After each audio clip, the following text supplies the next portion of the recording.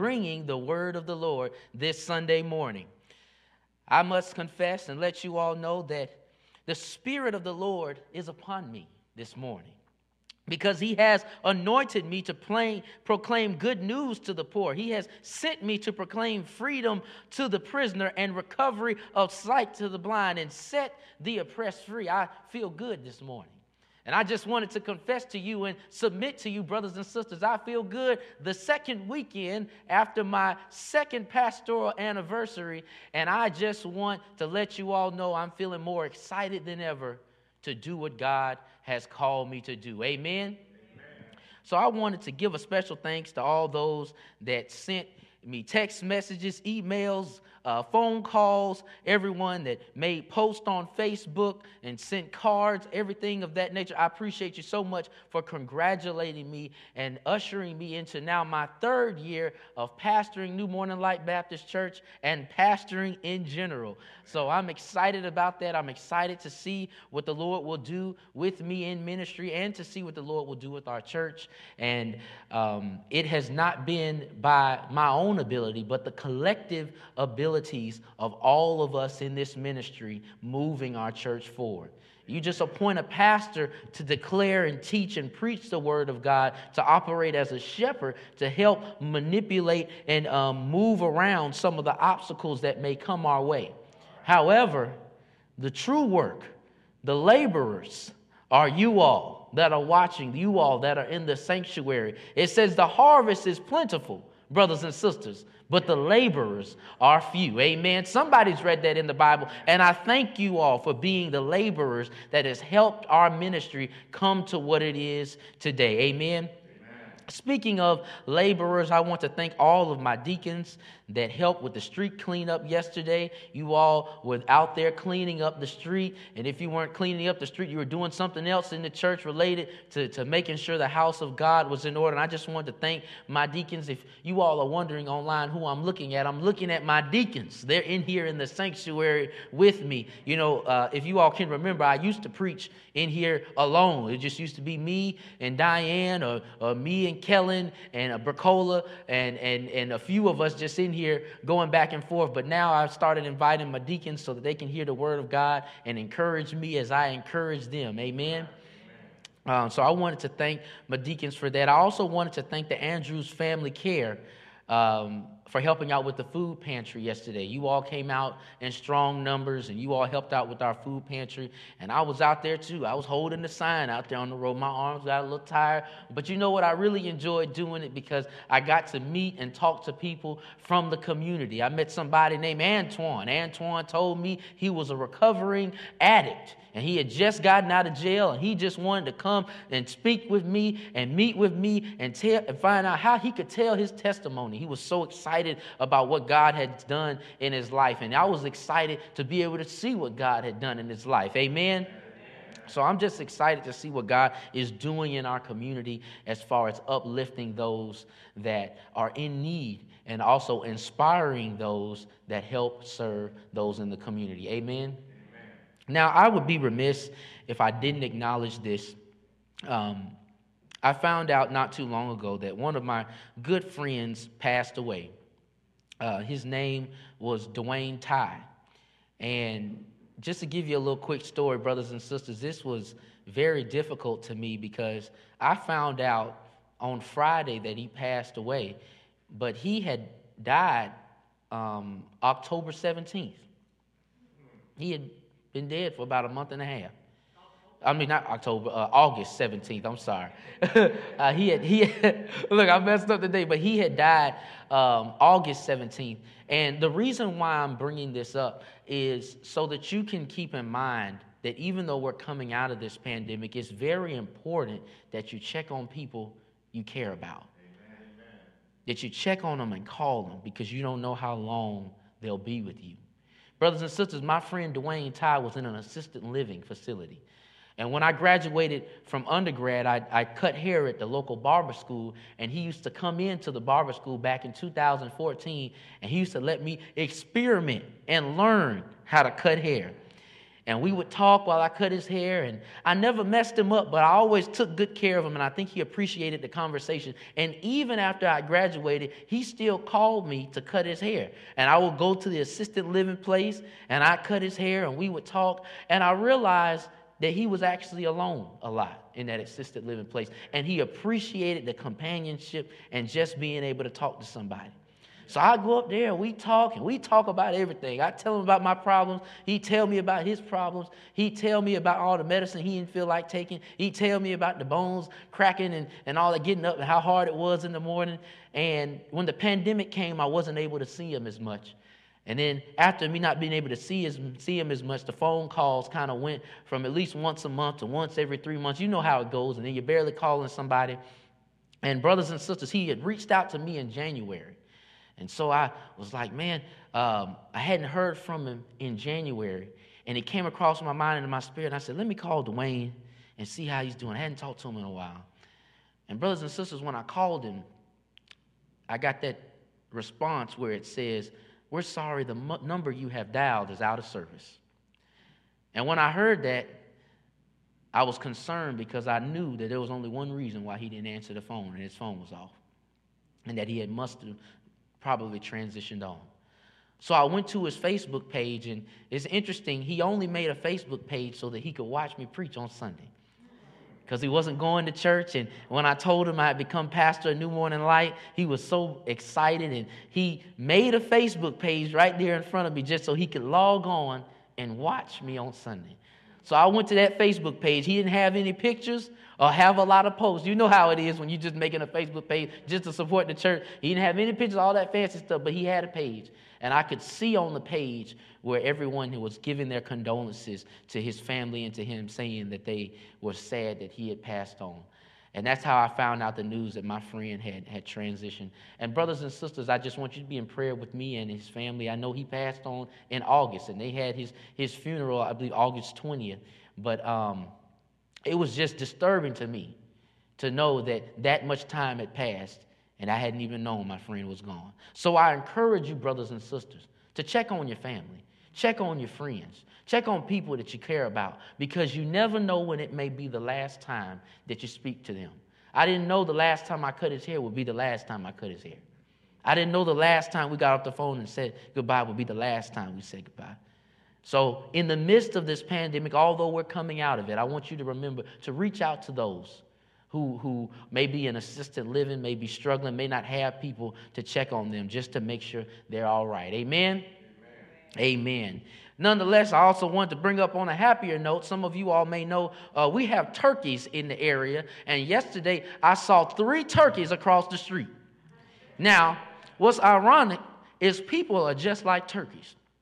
And the reason why I say people are just like turkeys is because you can remember I told you in the sermon there was only one turkey at one time over here. And that one turkey used to come and sit in front of the church door and just look in the mirror at its reflection, because I guess it reminded him of the other turkeys. Amen.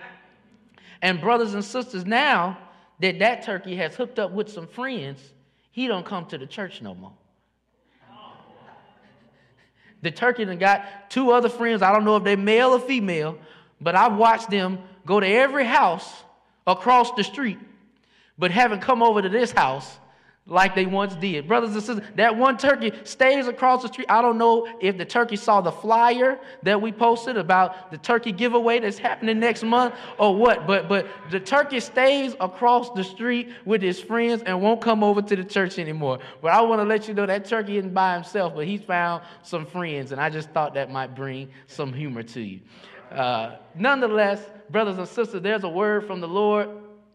And our word from the Lord this Sunday comes from Acts chapter 4, verse 29 through 31. I know originally I was just going to preach it coming from 31, but we're going to go starting from 29 and go to 31. Amen?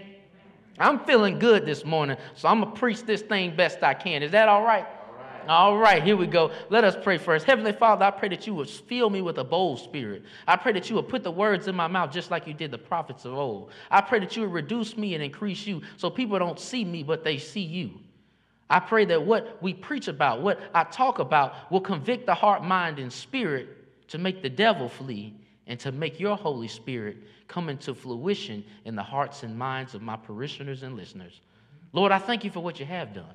I thank you for what you are doing, and I thank you for what you will do. In your Son, Jesus' name, I pray, we pray. Amen. All right, let's jump right into this word. Brothers and sisters, the text says,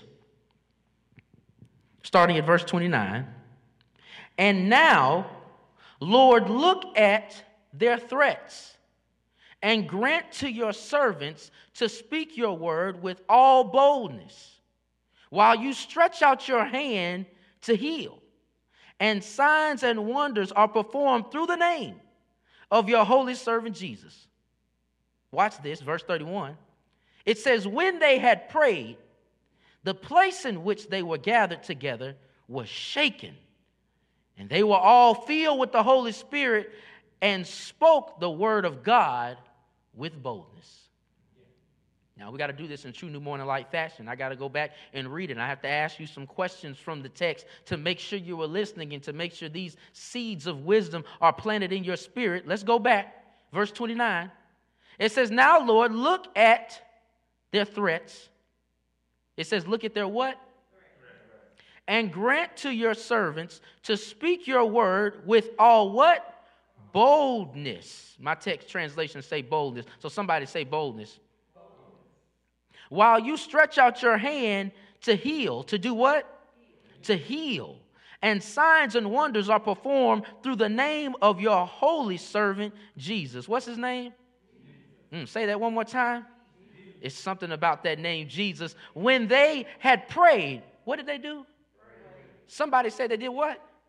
They prayed. You got to pause on that. It said when they had prayed, the place in which they were gathered together was shaken. It did what? It shook, and they were all filled with the Holy Spirit. Somebody say Holy Spirit. And spoke the word of God with what?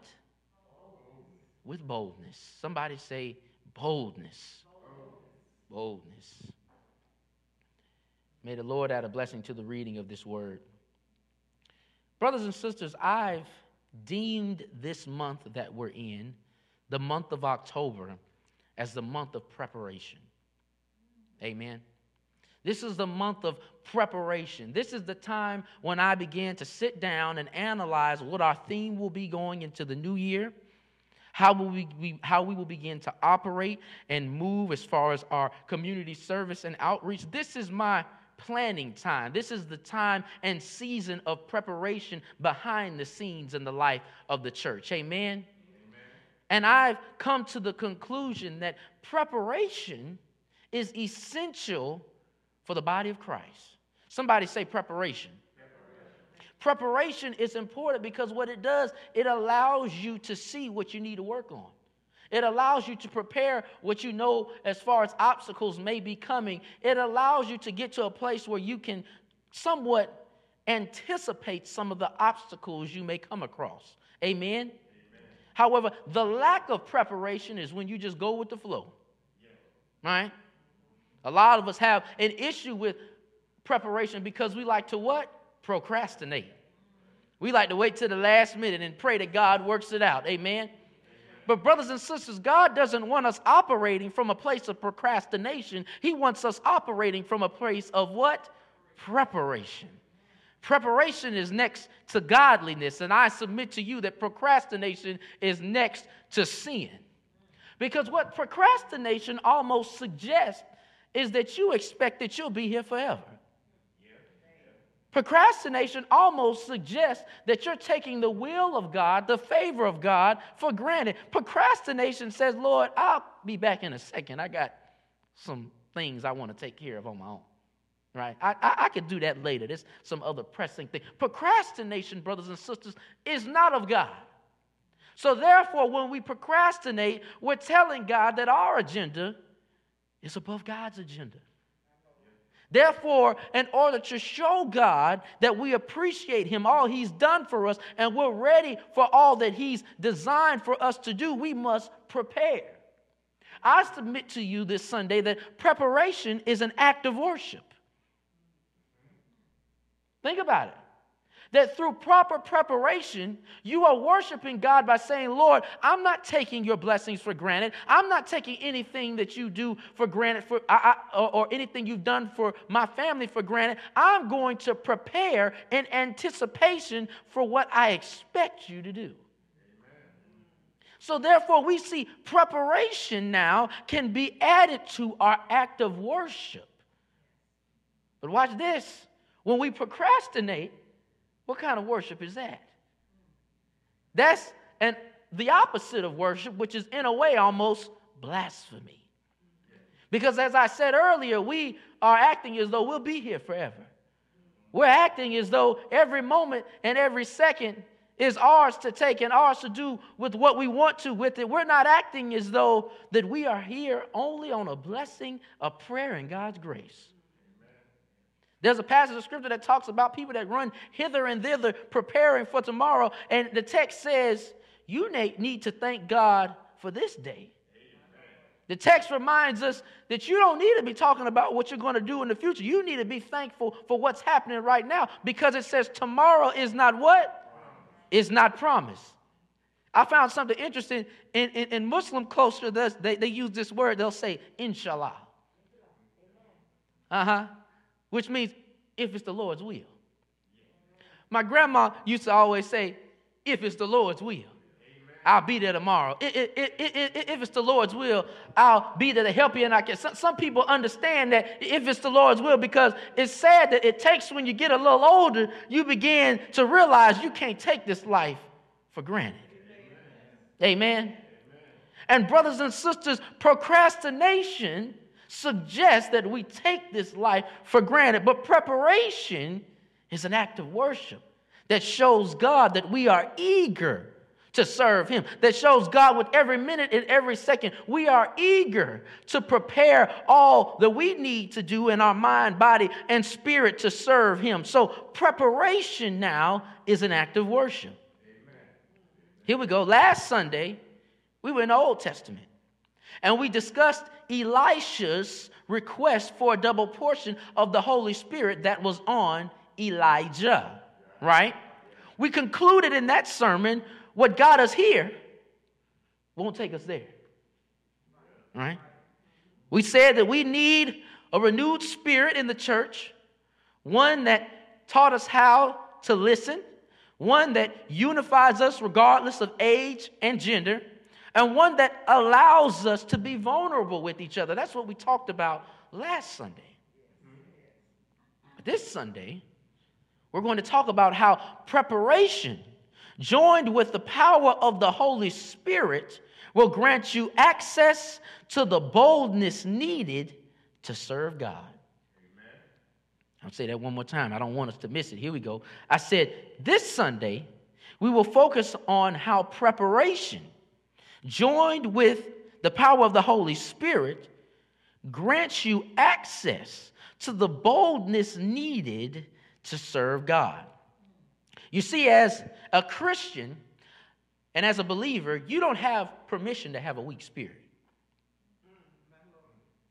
Did y'all hear that? I need you to press the like button if you're watching on Facebook. I need you to say amen in the comments if you're watching on YouTube. I said, as a Christian and as a believer, you don't have permission to have a weak spirit. You see, the very gospel message inspires and requires us to operate from a spirit of boldness.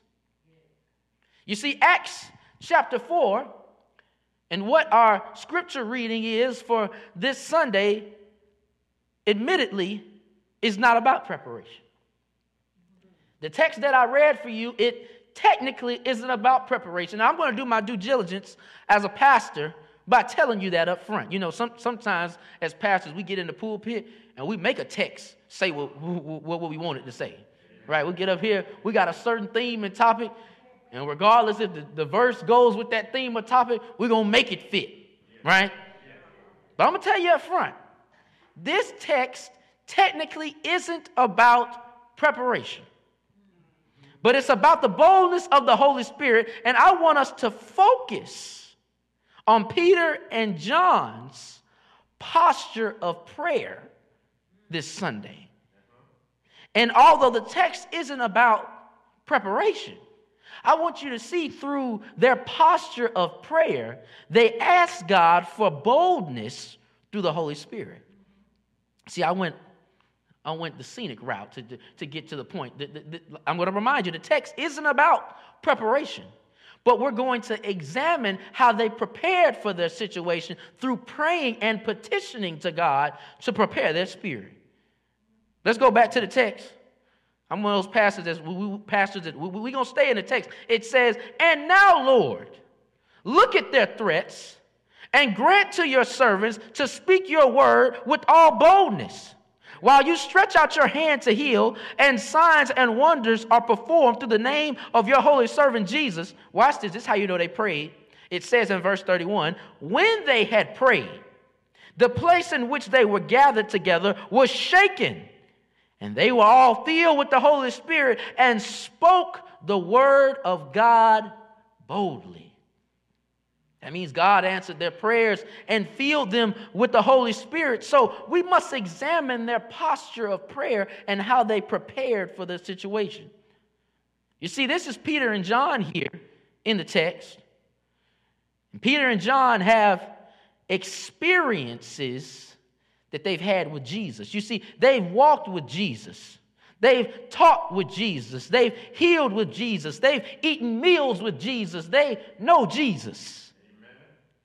You see, they understand the importance of not only preparing their mind, but also their spirit. You see, through them walking with Jesus and watching Jesus perform the miracles, and in some cases performing miracles with them, their body is prepared. Their mind is prepared. But if you hadn't noticed, we're in the book of Acts. And the book of Acts is different from the Gospels because the book of Acts is where the Holy Spirit falls. The Holy Spirit comes down. Amen. And we're just coming out of all the Gospels, and if you know what's taking place in the Gospels, Jesus was born, Jesus has grown up, Jesus has done his full ministry, Jesus is crucified, Amen. Jesus dies, Amen. But then Jesus resurrects. Amen. And in the book of Acts, Jesus has come back to visit them and ascended to the Father, but left them with the Holy Spirit. And brothers and sisters, we now find Peter and John and the rest of the disciples in a hard place. They're in a very difficult place because they're in a time of transition. They're in a time of transition between the old religion, the old Jewish way, and moving into the new Jewish tradition, right? That's why the Old Testament is called the Old Testament, which means Old Covenant. And the New Testament is the New Testament, which means the New Covenant, right? The Old Covenant, you had to sacrifice lambs and animals and all those things, and the blood is what purifies you from all your sin. But under the New Covenant, the Lamb is now the Lamb of God. The Lamb is now Jesus Christ. And that blood is what covers a multitude of sin. That's why Isaiah says he was wounded for our transgressions. He was bruised for our iniquities. The chastisement of our peace was upon him, and by his stripes we are healed. That's what Isaiah says, and that attests to now the new covenant. But guess what? Everybody's not on board with the new covenant. Everybody's not on board with the new transition. Matter of fact, it was the old religion and the old transition that crucified Jesus. And brothers and sisters, we have now Peter, John, and the rest of the disciples in a rock and a hard place. Because Jesus is now ascended to the Father. And he's left them. And guess what? They have a decision to make. They can either go back to business as usual, or they can move forward with the newness of this new covenant. There's some parallels here between our world and their world. You see, we're also at a crossroads in this current time where we've just had a pandemic. We can either go back to business as usual when we come out of the pandemic, or we can move forward into a new way of doing church. We can move forward in a new form of religion. We can be comfortable. Amen. Some of us have been real comfortable in the sense we've been at home. We even hadn't had to go to work. Some companies have completely transitioned their in-office jobs to now at-home work situations. Now at church, you can either come to church or you can either watch online. People not asking you to come here and go there. You don't have to waste gas, time, energy, or even an outfit. You can do it all from your living room or your bedroom. It's comfortable. And you can even use, and I won't call it an excuse, you can use the valid reason of the pandemic. You can use the reason of getting sick not to come, not to do things. But brothers and sisters, as we prepare for a new year, all that stuff is going to go out of the window. There's going to come a crossroads in your own theology and relationship with God where you're going to have to choose between the old way. Choose between comfortability and fear, or choose between purpose and preparation of moving forward. Brothers and sisters, Peter and John are in the place of choosing between comfortability or the fear of being persecuted, or moving forward with God, with what God has charged them to do. And they understand that while they've been with Jesus, their spirit was relying on him. But now that Jesus is gone, they need a renewed spirit. They need a bold spirit because they don't have Jesus to rely on anymore. He's not physically there anymore. They can't rely on him every time something doesn't work out. You remember the story where the young man had a son, and he said, I brought my son who was demon-possessed to your disciples, and they couldn't get him out. So now I'm bringing him to you. And he says, if you could heal him, if you can heal him, please heal my son, because your disciples couldn't do it. And this is where Jesus got funny with him. He said, if I can. If I can? He said, all things are possible for those who believe. Then after that, here come the disciples. Well, Jesus, why couldn't we do it? Why couldn't we have the power? And he told them, this demon only comes out with prayer and fasting. This demon is going to take another type of bold spirit from you. Brothers and sisters, they realized that they didn't have enough, even when Jesus is there. So now they're afraid because Jesus is gone. And they're petitioning to God to have a bolder spirit, to have a renewed relationship. And brothers and sisters, I submit to you this Sunday, we've been out of church for a long time. We've been watching online for a long time. You've been able to eat, do laundry, play on your phone, take naps, drive to the store, do whatever you were doing while watching the service, doing all kind of things. And brothers and sisters, I would suggest that your spirit subconsciously isn't in the same place that it was when you were attending church every day. Brothers and sisters, not only that, but your spirit has constantly been hit with the news of death, with the news of tragedy, with the news of chaos in the media, with the news and fear of a virus that has been taking the lives of hundreds of thousands of people. Your spirit has just been hit time and time again with all of these negative things for 2 years. And you've gotten out of the rhythm of church, the rhythm of the community of believers, and now you've been at home and the world's rhythm has gotten into you.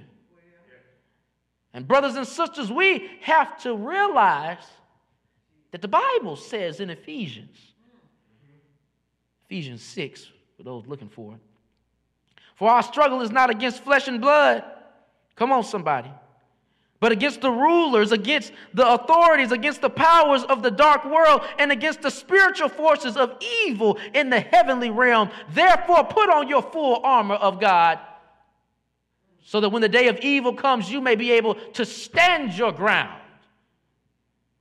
That means stand with a certain aspect of boldness. And brothers and sisters, the enemy has been at work. And you know the enemy is a trickster. The enemy don't come looking evil. The enemy comes feeling good. The enemy comes looking good. And ooh, it's felt good to be at home. It's felt good to be comfortable. But that's right where the enemy wants you, because now your spirit isn't on fire the same way. Now you haven't been moving and working and been doing things on behalf of the Lord. Brothers and sisters, the enemy has now found fertile soil in which to plant his seeds. And brothers and sisters, I pray that each one of you pray a prayer just like Peter and John and say, I see their tactics. Hold on, the text says exactly. It says, and now, Lord, look at their threats. Talking about the enemy. Grant to your servants to speak the word with all boldness while you stretch out your hand of healing. We need healing. Our world needs healing now. Our spirits need healing now. Our minds need healing. After 2 years of what we've gone through, y'all must have forgot. Remember, I was in here preaching, and I had to go back and change the beginning of one sermon because I was telling folks, don't go and riot downtown. Don't set the city on fire. And while I was saying that, because you remember I used to record on Friday in the evening, they had already gotten down there and started tearing the city up.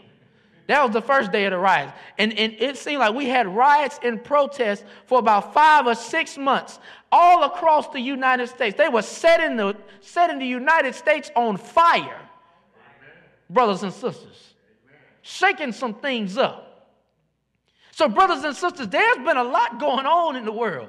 For 2 years, you've experienced a lot and don't even realize it. And all that stuff has poured into your spirit, and you haven't had the concentrated dose of the Holy Ghost. Come on, somebody.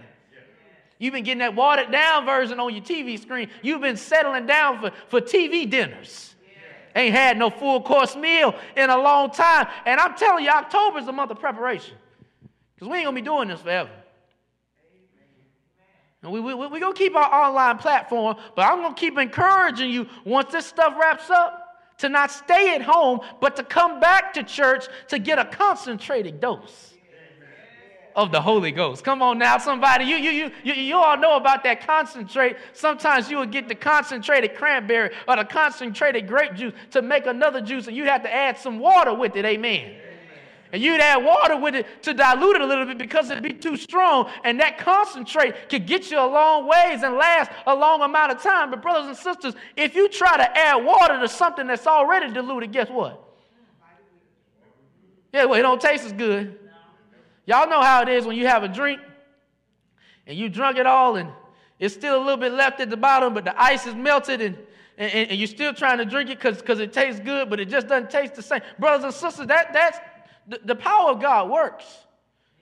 But it's just not the same when you're not in the sanctuary. It's just not the same when you're not around your faith group of believers. You need that concentrated dose of the Holy Ghost. You need to feel that fire and get it shut up in your bones.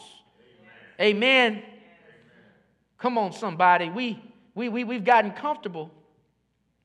And what I found out from the Center for Infectious Diseases research policy is that during COVID-19, rates of depression and anxiety have tripled in the U.S. across demographics and races. It's tripled. You know what anxiety and depression is? That's a spirit of fear. That's a spirit of doubt. That's not of God. They didn't say a spirit of righteousness has tripled across America. They didn't say a spirit of peace has tripled across America. They said a spirit of depression and anxiety has tripled. The brothers and sisters, I came to let you know this Sunday that 2 Timothy chapter 1 verse 7 says, for God hath not given us, some translations say, a spirit of anxiety. It said, for God has not given us a spirit of fear, but a spirit of what? Power. A spirit of what? Love. And then a spirit of what? A sound mind. None of that sounds like anxiety. None of that sounds like depression. John 14, 26, 27 says, but the advocate, the Holy Spirit, whom the Father will send in my name, will teach you all things and will remind you of everything I've said to you. Deacon Wallace read this earlier. It says, peace I leave with you, my peace I give you. I do not give to you as the world gives. It says, do not let your hearts be troubled and do not be afraid. Brothers and sisters, this pandemic has given us fear and anxiety, depression. But God has given us the Holy Spirit. God has given us a spirit of peace. We find ourselves here in the text in Acts chapter 4 where Peter and John prayed. They said, enable your servants to speak your word with great boldness. They prayed, and it said after they prayed, the place where they were meeting was shaken, and they were filled with the Holy Spirit and spoke the word of God boldly. Brothers and sisters, Peter and John understood that they'd had the experiences. They'd had the preparation. But they realized with preparation, they needed the Holy Spirit. They realized with preparation, they needed boldness. And I must ask you, do you still have a bold spirit? Do you still have bold faith? Or has your faith been watered down? Has your spirit been watered down these past 2 years in the pandemic? Do we still have the boldness to believe in this thing called the Holy Spirit? Do you even remember the power of the Holy Spirit? Let me give you the resume. If you've forgotten, the Holy Spirit in Genesis 1 was there in the beginning. It said before anything was created, the Spirit of God hovered between the darkness and the waters of the deep. That was in Genesis 1. That's on the first page. Here we go. Genesis 2. God formed man from the dust of the ground and breathed into his nostrils the breath of life, and man became a what? A living soul. Holy Spirit been working thousands of years ago. Maybe I need to go to Numbers. In the book of Numbers, it said, the Lord said to Moses, take Joshua, son of Nun, with you, a man whom is the Spirit, and lay your hands on him. Thus Moses transferred his authority to Joshua to lead the Israelites from the wilderness into the promised land. Come on, let me come to Judges 6. And it said the Spirit of God came upon Gideon.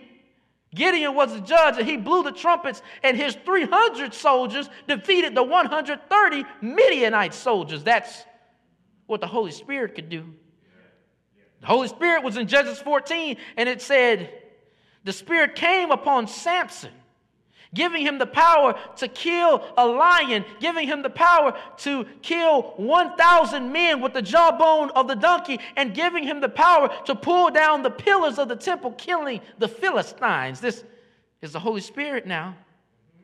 The Holy Spirit in Luke chapter 4 said, the Spirit of the Lord is upon me because he has anointed me to proclaim the good news to the poor. He has sent me to proclaim freedom to the prisoner and recovery of sight to the blind, to set the oppressed free. This is what Jesus said in the temple, that's what the Holy Spirit is supposed to do. That's why you get that saying or that passage of scripture that says, he who the Son sets free is free indeed, because the Holy Spirit that resides in Jesus is supposed to set us free. Set us free from fear. Set us free from depression. Set us free from all the things that make us comfortable. All the things that hold us back. Brothers and sisters, Romans 8 says, the Spirit of God who raised Jesus from the dead lives in you. And just as God raised Christ from the dead, he will give life to your mortal bodies by the same Spirit living in you. That's the spirit they're praying for. That's the bold spirit they're asking for. Brothers and sisters, as Christians, you profess and believe you are connected to a spirit of power. Somebody say power. A spirit that has been working, is working, and continues to work. This spirit has been working over thousands of years. Said it was there in the beginning before the earth was formed, before animals were formed, before plants were formed, before humanity was formed. The earth said the Holy Spirit was hovering between the darkness. This before even light was called out of the darkness into the sky. The Holy Spirit was there hovering between the darkness and open waters. So the Bible tells us in Acts chapter 4, after they prayed, the place where they were meeting was shaken, and they were all filled with the Holy Spirit and spoke the word of God boldly. And brothers and sisters, I want you to be prepared. I know that I said this text isn't about preparation, but look at their posture of prayer. And look how they prepared for this transition by asking for a bold spirit. You see, before we can be bold, we must prepare. I want you to understand that arrogance is boldness and having preparation and knowledge without God. That's what arrogance is. Let me say it again for my people that are taking notes. I said, arrogance is boldness and preparation with knowledge without God. Watch this. Ignorance is boldness with a lack of preparation and knowledge. That's ignorance. But confidence is arrogance with God. Confidence is when we're bold, we're prepared, and we're knowledgeable. And we have the power of the Holy Spirit. That's what separates us from being arrogant and what separates us from being ignorant. Confidence is that aspect of the partnership between preparation and the Holy Spirit. And brothers and sisters, God wants us to be confident and bold in our faith in Him through proper preparation. Psalm 46 said, "Be still and know that I am God." And it's through surrendering to the stillness, God is preparing you. Y'all ain't fall asleep on that, did you? I said Psalm 46 said, "Be still and know that I am God." That's the hardest part of that psalm we have trouble with when it says, "Be still," because oftentimes we want to be busybodies. We want to be moving because it's something about moving that makes us feel like we're doing something. You want to know something interesting? As you know, I always have examples with cars. I don't like sitting in traffic. And sometimes I will find myself taking the long way around just to get somewhere, so I'll avoid traffic. And realistically, the amount of time that I sat in traffic might have been the same amount of time it took me going the long way. Amen. But because I'm moving, I feel like I'm doing something. Amen. And brothers and sisters, we oftentimes can be that same way. That if we had just waited on God and with God, the amount of time that we've exerted so much energy moving, we could have reached the same destination in the same amount of time. But because we wanted to do what we wanted to do, on our time and our terms, we felt good just moving. Amen. And brothers and sisters, I submit to you, sometimes God wants you to sit in it. Sometimes God wants you to marinate so you can see Him at work and not you at work. Because He's preparing you in the waiting. He's helping you get prepared through you sitting in the discomfort, brothers and sisters. See, the word prepare is defined as make ready. Right?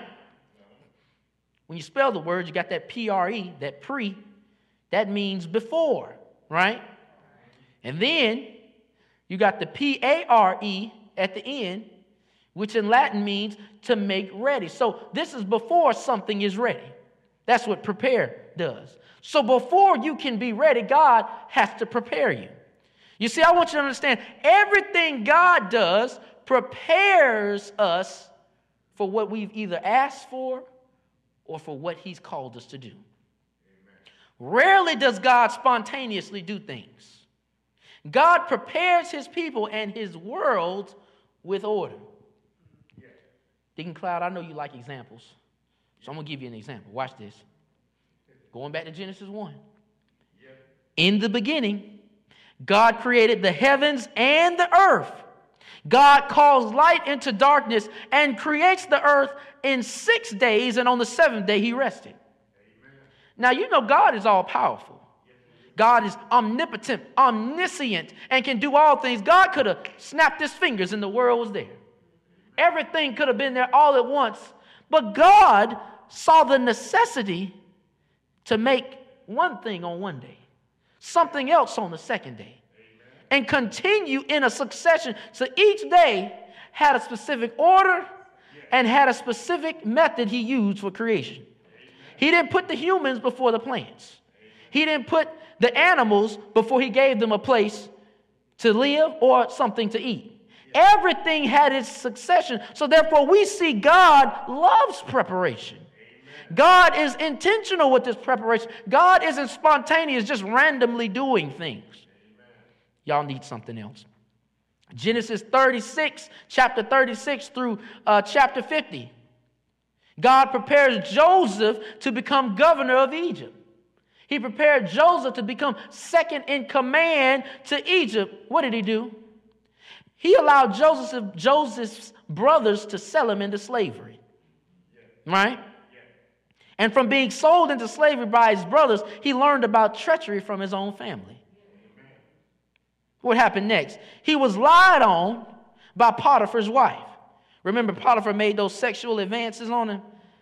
Potiphar's wife, and she was already married to his master. And Joseph refused her. And so what did God teach him there? He taught him about sexual discipline. Yeah. Not selling yourself out for your own fleshly desires. Watch this. Next, he's put in jail and becomes the overseer. And it says while he's in jail, he found favor with the warden and he put him over everything in the prison. So then he learned about management. And finally, before he was released from prison, 2 more people are sent to the jail. And he prophesies by answering their dreams or telling them what their dreams mean. And then he learns about prophecy. So then we learn everything that Joseph went through was in succession for him to become the governor of Egypt.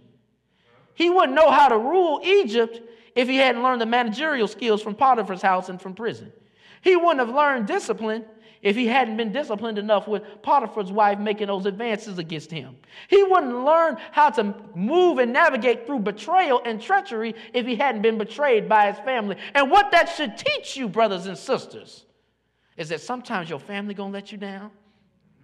Sometimes people are going to manipulate you and lie on you. Sometimes you're going to find yourself at the bottom when you're qualified to be at the top. And you're going to have a lot of questions about why God is letting this happen, why God is allowing these people to say these things about you, why are your own family members persecuting you. But you also need to stop and say, Lord, what are you teaching me? Amen. Stop and say, Lord, what are you preparing me for in the midst of this persecution? Y'all need some more examples about preparation. Here we go in Isaiah. Isaiah says, therefore the Lord himself will give you a sign. Look, the young woman is with a child and shall bear a son, and his name shall be Emmanuel, which means God is with us. Yeah. Now, this is in the Old Testament, and it's prophesying about Jesus in the New Testament. That means before Jesus came and died on the cross and was resurrected for our sins, it was already prophesied about in the Old Testament. That means God prepared for that moment before Jesus was even born. Here we go. John 1 says, John the Baptist said, I am the voice of the one crying in the wilderness, prepare the way for the Lord, make his path straight. Before Jesus came, John came. And John came preaching a gospel of repentance and baptism. That means John prepared the way for people to receive Jesus. And it goes to show you that God has been intentional from the beginning with how he prepares his children, by what he does in the life of his children. And brothers and sisters, we must ask ourselves, what is God preparing us for? Whenever you feel like God isn't listening, whenever you feel like God has left you, change your mindset. Ask for a renewed spirit and say, Lord, what are you preparing me for? You see, prepare means to make ready. And God prepares everyone and everything before they're ready. So therefore, if you're praying for patience, guess what? He's going to prepare you through waiting. If you're praying for peace, guess what? God is going to remove people and things that you thought you needed, which means you're going to hurt a little bit, but means it's going to feel bad. If you're praying for wisdom and discernment, guess what? God's going to bring more problems your way for you to solve. If you're praying for healing, guess what? God is going to expose the weakness in your body so you can get it healed. So every time you pray for something, you must ask yourself, are you prepared to be prepared for what you've asked God for? Y'all might have missed that. I said, are you prepared to be prepared for what God is going to do in your life? Are you prepared to be prepared for what you've asked God for? Because oftentimes we ask God for things as though He's just going to make it happen. Then when hardship comes, then when difficulties come, we praying, oh, woe is me. Lord, why this, why that? And I'm sure God is saying, well, you asked me for this. Now I'm preparing you for it. So are you now telling me you aren't willing to put in the work to receive what you've now asked for? Because with every blessing comes responsibility. And any blessing before the predestined time can become a curse. Which means you can ask for that promotion, which means you can ask for that significant other. And if you aren't mentally or physically prepared, you'll mess it up the way you messed other things up. Because your mind isn't right, your heart isn't right. You know, I found out from somebody, and I might have said this before, but I'm going to say it again. Act like you never heard it. When people win the lottery, most times they're in worse financial positions after they win than before. Because while their financial situation has changed, guess what? Their mind ain't changed.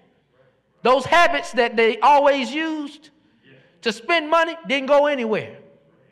And they used those same habits that led them to the lifestyle of poverty, even though their lifestyle has now changed and they have money, and they resort back to poverty. So therefore, God knows this and knows that we must be prepared mentally and spiritually before He can just grant us things. So therefore, we must be thankful for God that prepares us. And instead of asking for more things, ask for preparation. Got to be like John. You got to be like Peter. And you got to pray and say, grant to your servants to speak your word with all boldness. While you stretch out your hand to heal, give signs and wonders, and they're performed in the name of your holy servant, he said, grant us this, Lord, to have a bold spirit. So I'm going to ask you again, are you prepared to be prepared for what you've asked God for? Brothers and sisters, whenever you ask God for something, God first prepares you for what you've asked for. Because always remember, a blessing too early can become a curse. God just didn't automatically give the disciples the ability to heal and do miracles. Imagine that. Imagine as soon as Jesus got his disciples, he gave them that ability to heal and prophesy and do miracles and things of that nature. They would have been off running around trying to make money off of that. They'd have been on the corner. Get your miracles. Come get them. You pay me, I'll pay you. Come on now. They'd have had a scheme coming because watch this. They left their jobs. They weren't working. They didn't have money. They were following Jesus around. Remember, Jesus said, he said, foxes have dens, birds have nests, but the Son of Man has no place to lay his head. And if you really look at the story, Jesus was hanging with everybody and their homeboy getting a place to stay. Remember, he saw Zacchaeus and he said, come out of that tree. I'm coming to stay with you tonight. He didn't have a home. And neither did his disciples. And it's one thing if Jesus show up and that's one person, but he had 12 other Negroes with him needing a place to stay. So Jesus had to work on their heart and their spirit first before just giving them those abilities. Because they'd have been off hustling, because you know how we do. We'll turn anything into a hustle real fast. But the disciples didn't do that. Remember, they didn't charge people for their miracles and gifts. They gave freely. Brothers and sisters, So what I want you to understand is God appreciates and likes when we're prepared. Likes us to be prepared. Let me give you an example. Some of you all like to cook. Deacon Harris, I know you're a good cook. I've had some of your cooking myself. It's almost that time again to get some more of that because it's been a while. I appreciate you throwing down in the kitchen. And you know, Deacon, I realize there's two types of cooks. There are the cooks that prepare, and then the cooks that cook from scratch. Now, I've learned that the cooking from scratch means that you haven't really prepared. That you're getting all the little leftover ingredients you find in your cupboard or in the closet, and you making something out of nothing and preparing a meal. Now, those meals are good. Some people can throw down cooking from scratch. But you may not have everything that the recipe called for because you're cooking from scratch. However, those that prepare, you know how those people are. They got their chicken station here.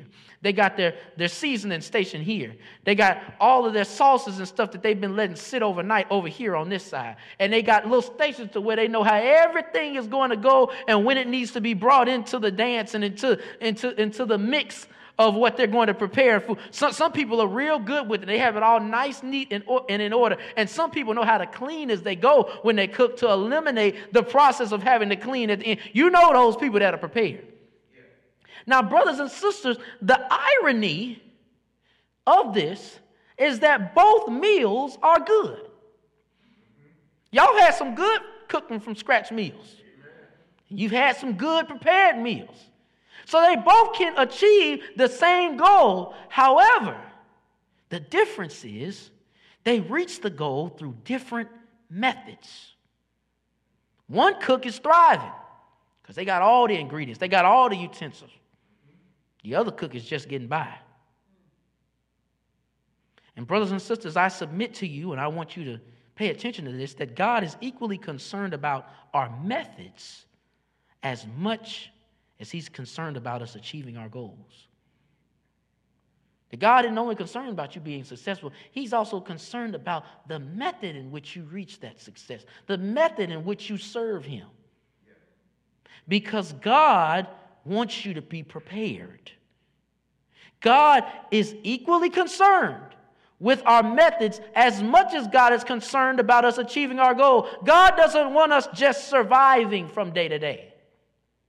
God at some point wants us to thrive, wants us to move out of surviving to thriving. And you can only thrive through proper preparation and planning. Preparation joined with the power of the Holy Spirit will grant us access to boldness needed to serve God. However, poor planning and just surviving, you're more concerned about how you're going to get by from day to day than concerned about how you can serve God. Amen? You're distracted by things of the world, and when you're just surviving, you're swayed by things of the world because then people can come with favors, then people can come with money, then people can come with glitter and gold to distract you. But when you're not in survival mode and you're in preparation mode, you know, hey, I'm focused. I don't have time to be distracted by things of the world. I'm only focused on things of God. So God wants us to be prepared. Yeah. The text says, be ye prepared in season and out of season. That means don't let anything catch you off guard. You don't ever need to just be surviving. You must be prepared, brothers and sisters. You see, I taught this text to you a little bit backwards. You know, normally I give you all the historical background first, and then I go into all these examples, but I wanted to give you the practical examples first, then I'm going to go into the background. What I want you to see about this is, learn from this, is that this text here is specifically about the boldness brought by the Holy Spirit. For those of you all that don't know, the book of Acts is solely about the indwelling of the Holy Spirit and how the Holy Spirit falls, right?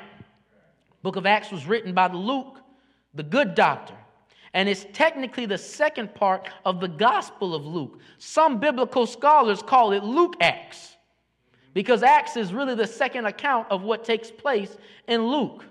And it tells the story of the work of the disciples after Jesus is resurrected and goes up to the Father. Right? So we're here in the text. And this story spans from Acts chapter 3 to Acts chapter 4. And this is a very interesting story of Peter and John. And I'm going to give you the Charles Hamilton Revised Version. Amen. So watch this. Peter and John are at this gate called Beautiful. I'm about to lead you to where we are here for our text today. Ride with me now. Y'all ready? You got your seatbelts? You buckled in? Let's go. Here we go. Peter and John are at this gate called Beautiful. They're at this gate called Beautiful, and this is this temple known as Solomon's portico, or colonnade, I should say. And they're here, and while they're there, a man that is lame from birth is brought to them. Now, people bring this man that is lame from birth, and they lay him at the gate called Beautiful. And the man does this routine that he does every time that he's laid at this gate. He begins to beg. And as he begins to beg, he sees Peter and John. And in true beggar fashion, he has his sign ready. He is ready to ask them for something, and he goes and says, "Can you give me something? Do you have anything to spare?" The text specifically says he asked for alms. John looks at him and says, "Look at us." Basically, what do we have to give you? He says, "Look at us." The text says the beggar looked at him, expecting to receive something. But then Peter says, "Silver and gold have I none, but what I do have, I give to you freely." And he says, "Stand up and walk." And brothers and sisters, the lame man from birth, the text says, gains strength in his legs, and he stands up and walks.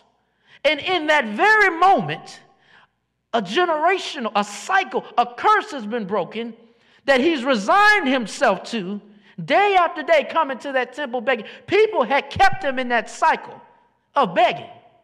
But these two people, Peter and John, come and break that cycle by granting him healing in that moment he needed it. And the text says he jumps up, he's leaping, he's dancing, and he's running around. And now people are watching. They see, these two jokers done healed this man. So a crowd forms, and Peter and John, I can see them grinning. They're like, I got your attention now. I've done a little trick and act, a magic trick. And guess what? They don't ask for money. They don't ask for any handouts. They don't ask for anything special. What they do is begin preaching the gospel of Jesus Christ. They said, "The man whom you crucified, through that power, I was able to give this man his strength and ability to walk." And they began preaching this gospel and going on about how this healing comes from no other name. And guess what happens? The police show up. Say, "Come on, we got to break all this up." And they keep preaching the gospel. He's like, "Oh, come on, we got to break all this up." And they wind up getting arrested and thrown into jail. Because during that time, it was illegal to then preach the gospel of somebody that had been crucified by the empire. Right? That was treason. The empire has deemed Jesus a criminal. So much so that they've killed him. And now Peter and John are going preaching that he's risen from the dead. So they lock him up. And when they lock him up, watch this. The text says, Ananias the high priest and Caiaphas and all those of the royal priest family, says they come to these men. And they said, Peter and John are now standing trial. And they have one question they asked them. They said, "By what power or by what name do you do this?" Here goes that Holy Spirit. Here comes that boldness. The text says, I'm in chapter 4, I'm at verse 8. Then Peter, filled with the Holy Spirit, said to them, "Rulers of the people and elders, if we are questioned today because of a good deed done to someone who was sick, and are asked, 'How is this man and how is it he's been healed?' let it be known to all of you and to all the people of Israel that this man is standing before you in good health by the name of Jesus Christ of Nazareth, whom you crucified, whom God raised from the dead. This Jesus is the stone that was rejected by you, the builders. It has become the cornerstone." Watch what they say. They so bold. They go as far as to say, there is salvation in no one else, for there is no other name under heaven given among mortals by which we must be saved. Oh, they bold now. Oh, there's some bold jokers. They're talking to the judge. They're in the court. They're standing trial, and the judge has asked, who gave you this authority to go around healing people? And they respond by saying, there is salvation in no one else. There is no other name under heaven given among mortals by which we must be saved. Yeah. Brothers and sisters, they know that they can be killed. They know that they can be locked up for the rest of their life. But they know also it's something about the name Jesus. Yeah. They know it's something about the Holy Spirit that causes them to push with a certain boldness that they can't be resisted. Watch this. The text says, I'm now at verse 13. Now when they saw the boldness of Peter and John and realized that they were uneducated, ordinary men, they were amazed and recognized them as companions of Jesus. Let me go back to that. He said they looked at them and realized they was uneducated. They hadn't been to school. They didn't have any degrees. They didn't come from money. They said these were ordinary men. And they were amazed. And it said they recognized they had been with Jesus. Yeah. And brothers and sisters, I must ask you the question, is your boldness in faith so strong that folks can recognize that you're a believer of God? Amen. Can people recognize that you have faith? Can people recognize that you're a Christian? Brothers and sisters, this is a type of bold faith that only comes through the Holy Spirit and proper preparation.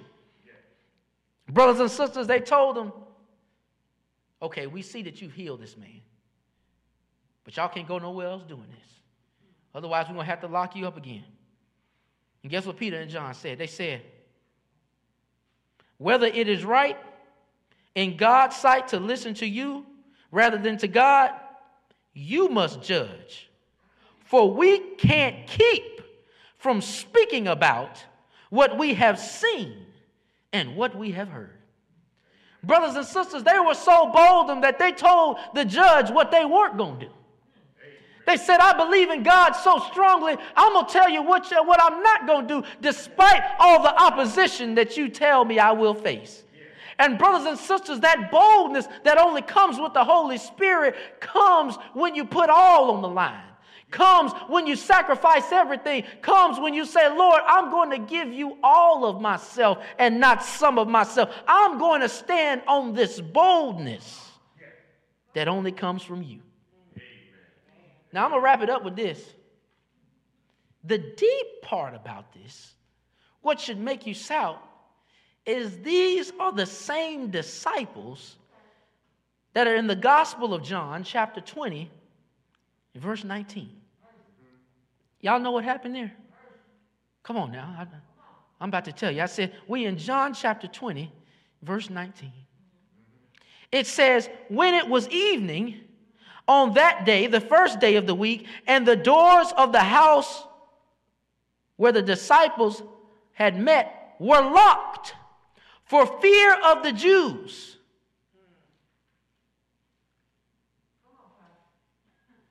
Let me go back and read that, y'all. I think y'all done missed that. I know I've been up here preaching for a while, but you know what I'm saying? I'm just trying to make this thing plain. Here it goes. It said, when it was evening on that day, the first day of the week, and the doors of the house where the disciples had met were locked for fear of the Jews, Jesus came and stood among them and said, peace be with you. These are the same disciples that after Jesus was crucified were back in the house hiding. They hiding because they're afraid that the same fate that happened to Jesus would happen to them. These are those disciples. They've been walking with Jesus for a long time now, and now that he's gotten killed, they're worried about themselves, worried about their well-being. But hold on. We done got to Acts, and those same disciples are now standing in front of the same people they're afraid of and said, do what you must do. but we're going to do what we called to do. Those same disciples are saying there is salvation in no one else, for there is no other name under heaven given to mortals by which we can be saved. Those same disciples are now emboldened by the Holy Spirit. They say, it don't matter what you're going to do to us. I'm not afraid anymore. I'm not scared anymore because I know what I've been called to do. And brothers and sisters, I just want you to be prepared. We ain't got to do this right now. But at some point, we're going to reach a point in our faith. Some point, we're going to reach a point in the life of our church where we got to stop eating TV dinners. We got to come on back now. You know, at some point, we got to change our spiritual worship and show God, yes, I know we had to do what we had to do in the pandemic, but it's time to come back and serve you fully. I need a full concentration of your spirit. I don't need a watered down version. I don't need a petty play version. I need the fullness of your spirit. Brothers and sisters, what we've learned today is that preparation with the Holy Spirit gives us boldness. You see, situations we thought were meant to harm us, God uses to prepare us. And if we just sit still and know that He's real, we'll learn something. If we endure the discomfort and not let it overcome us, we'll see God is preparing us to be used by the Spirit. You see, as believers, the first step is letting God prepare us through the trials, tribulations, disappointment, betrayal, loss of people, family, and friends. But the final step is submitting to the Holy Spirit to free you from fear, to free you from guilt, to free you from pain, to free you from sadness, and allows you to stand with boldness, filled with the will of God. You see, brothers and sisters, preparation gives you knowledge. The Holy Spirit gives you wisdom. Preparation can give you stamina, but the Holy Spirit can give you perseverance. Preparation can make you arrogant, but the Holy Spirit can turn that arrogance into bold confidence. Preparation can give you strength, but the Holy Spirit can give you power. Preparation can bring you resources, but the Holy Spirit can bring you health. Preparation allows you to rely on you, but the Holy Spirit allows you to rely on God. Preparation combined with the Spirit of God gives you the boldness to fulfill the will of God. I just got to ask you the question. Are you prepared to be prepared for what you've asked God for? Are you prepared to be prepared for what God needs to use you for? Are you prepared for the boldness of the Holy Spirit? At this time, I just want to extend the invitation to those of you all that are looking for a bold spirit. For those of you all that are looking for a real and genuine connection with God. That yes, the things of the world will fail you. Yes, the things of the world have been depressing. Yes, the things of the world have caused you much pain and doubt. But I want to connect you to a Savior that can bring you peace. I want to connect you to a Savior that can bring you comfort. And if you take the time to be like Peter and John, and pray for the Holy Spirit, pray for a boldness to be used, you'll see transformation of your life. Brothers and sisters, I don't want you to leave today without knowing that whenever you ask God for something, God will prepare you for it. And don't think that because the hardships that you're enduring are a result of God forgetting about you or leaving you. But it's actually the result of God preparing you. And for those of you all that don't have a relationship with God but want to be connected to a God that prepares you and just doesn't throw you out there and leaves you, I pray that you believe in your heart and confess with your mouth that Jesus is Lord. And then you get connected with a church home to help shepherd you through this journey called life. If you're looking for a church home, we would love to be your church home here at New Morning Light Baptist Church. And I would love to be your pastor, teaching you the precepts for living and showing you the way in which you should live according to the will of God. But if you're still struggling with that and need more time, I pray that you pray this prayer with me. Heavenly Father, I invite you into my heart, mind, and soul. And I pray that you dispel all the negativity, the evil, the things, the principalities that are unseen that try to attack me and stop me from being all you've called me to be. And I pray that you would move in my situation so that I can get connected to you.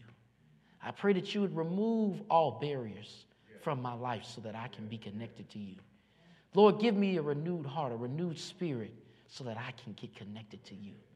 Lord, I want the bold spirit of Peter and John.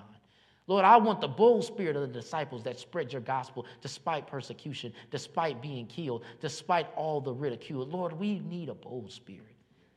So we pray for an outpouring of your Holy Spirit on this world in which we live. In your Son Jesus' name, I pray, we pray. Amen.